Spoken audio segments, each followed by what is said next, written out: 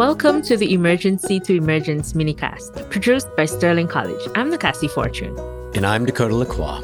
Join us as we spend a few more minutes with our guests, lifting up the people, expressions, and materia that inspire or nourish them. In these brief interludes, we'll connect with our listeners, our guests, and the thinkers, authors, artists, and activists who are not only engaging in ecological thinking and action, but also fostering community-engaged responses that offer hope.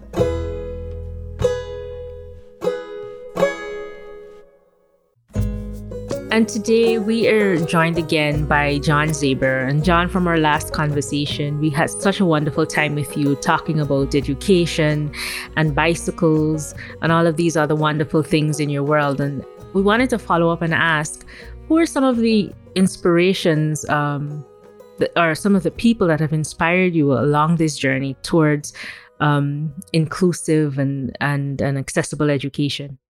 Just recently, or not just in the last couple of years, Father Greg Boyle, who's a Jesuit priest in Los Angeles, who is the founder or one of the founders of Homeboy Industries, that works with men and women that have recently been incarcerated or have left the gang life and are trying to become contributing members of society, have healthy families, use their experience to divert others away from either being incarcerated and or joining a gang. And his overarching philosophy is one of kinship and relationship, and that it's through kinship where a lot of the healing comes into play, and helping to address trauma in people's lives. Now, John, is that an organization you said, Homeboy Industries, or is there a book that he wrote in particular that we could reference? There are sitting on my shelf. There's two books that I know of, one that he wrote and one that someone else wrote. And Homeboy Industries is a training program, again, for recently incarcerated folks and or ex-gang members, and they have restaurants, Homeboy restaurants, that are run by the members of Homeboy Industries. So they're again former gang members recently incarcerated. They tried a Homeboy Industries plumbing business, but there was some reluctance to folks welcoming former gang members into their homes, so the plumbing gig didn't work out very well. But they help folks find jobs and provide counseling, and they run an 18-month-long program. And at the outcome of it is generally a job that's waiting for them or that they've been working with. And John, is there a similar organization or similar people doing that type of work here in Vermont? I don't know. That's an interesting question. One of the things that I'm involved in is it's called Circle of Support and Accountability. And you go through a volunteer training, and then you're teamed up with a group of people and someone who's been recently released from incarceration, and basically become their moral support. Maybe not moral support, but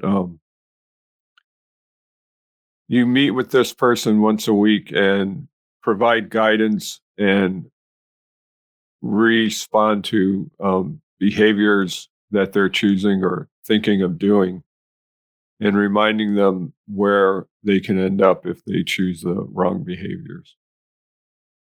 So it's based on a program actually that came out of Canada, I believe.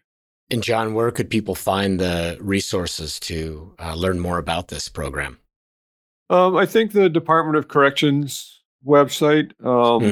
There are regional restorative justice offices around the state, and they are the ones that are usually facilitating the COSA circles. Everything's been kind of backlogged because of COVID. John, who are you reading right now? Whose work are you following? Well, that's always a good question. I just finished a Louise Erdrich book. I'm not quite sure if that's her correct last name, called The Night Watchman. And it's a semi-fictional novel about her grandfather who led the effort to prevent the government from terminating their local Indian tribe. They were going to just consider them gone and we're going to move them off the reservation. And through her grandfather's efforts, which was a very grassroots effort, they succeeded in not being removed from their land. I think I just heard a wonderful interview, John, on Fresh Air with that author regarding that book you're speaking of. Yeah, it's a wonderful book. There's multiple stories going on that all kind of are woven together at the end. Really, I hadn't read her work before, but she's a very skillful storyteller. And John, to bring in some cinematic audio here, is there anything in the moving pictures or the multimedia realm that is something you recall or go to over the years that we could share with our listeners? A favorite movie or that just speaks to you? Yeah. Well, in terms of video clips, any YouTube search for Father Greg Boyle is well worth it. Yeah. He has spoken on numerous occasions, and I find him to be very inspirational. There isn't really anything. I just had my environmental ed class watch The Octopus Teacher. Yeah, that's a powerful film. And, we talked about in the processing that followed, in the group processing that followed watching The Octopus Teacher, we talked about how to create a sense of awe in young people. Particularly, and this all comes back to Father Greg Boyle in terms of relationship and helping young people find that inspiration and connection to the natural world so they can become part of the healing process. Yeah. That seemed very cathartic for the filmmaker on so many levels and the different relationships that were expressed with nature. Yeah. Well, I'd just like to acknowledge the influence of the Abenaki people on my recent coming to an awareness of the cultures that were in Vermont before the settlers arrived. And two folks in particular, Melody Walker and Chief Don Stevens, have been inspirational for me in terms of helping to better understand the role of the Abenaki people and their struggles and their successes and the resilience they've demonstrated. So there is a website for Abenaki language. I don't know if there's an Abenaki website, but a YouTube search of Melody Walker. She has a TED Talk. So either through TED Talks or YouTube, they can find Melody Walker. Well, John, thank you so much for taking time out of your day to share some of your reads and movies and organizations that you're currently following and listening to. It's really appreciated, and I know that our listeners will, have something to look to and to research. So thank you again.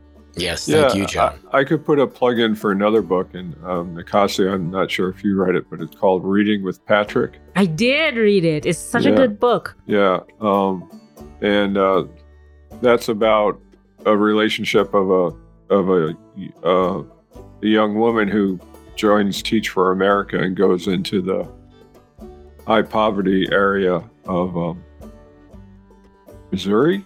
I can't remember the state, but develops a relationship with a young man who later becomes incarcerated, and she maintains that relationship up until his release. And again, it's about relationship and kinship and the importance of that in reaching out to others. Yeah, thanks again, John. That's another great resource. I just need all the time in life to to read and participate in all these wonderful gifts that we've been given with these little mini casts. And well, I've been blessed to have a job that I get paid to read. That's good. And yeah, I will definitely agree with you that reading with Patrick it's a wonderful, wonderful read. And my experience with it was super incredible because we were also reading it with some folks that are incarcerated at oh wow. What's the name of the center, John, in Newport? Northeast Correctional Facility in Port, Vermont. Yeah, and so we got to meet with them and discuss it together, and it was a wonderful experience. So yeah, John, definitely thank you for highlighting that one and all the other resources that you give to us today. It's definitely going to be beneficial. Thank you, John. Yeah, you're welcome. Thank you.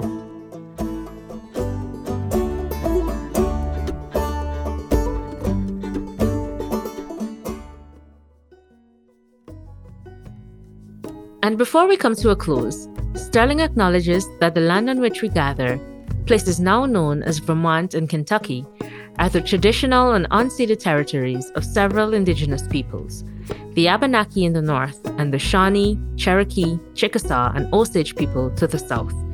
We also learn in and from a range of landscapes that belong to other indigenous peoples and more than human kin. As we seek deep reciprocal relationships with nature, we respect and honor the place-based and cultural wisdom of indigenous ancestors and contemporaries. Words of acknowledgement and intention are just a first step. We must match them with acts of respect and repair. Thanks so much for listening. You can subscribe to Emergency to Emergence wherever you listen to podcasts.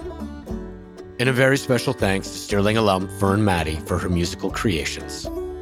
For more information on how Sterling is advancing ecological thinking and action, visit www.sterlingcollege.edu.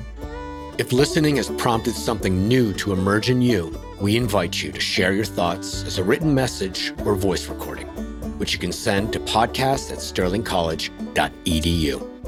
Until next time, this is Emergency to Emergence.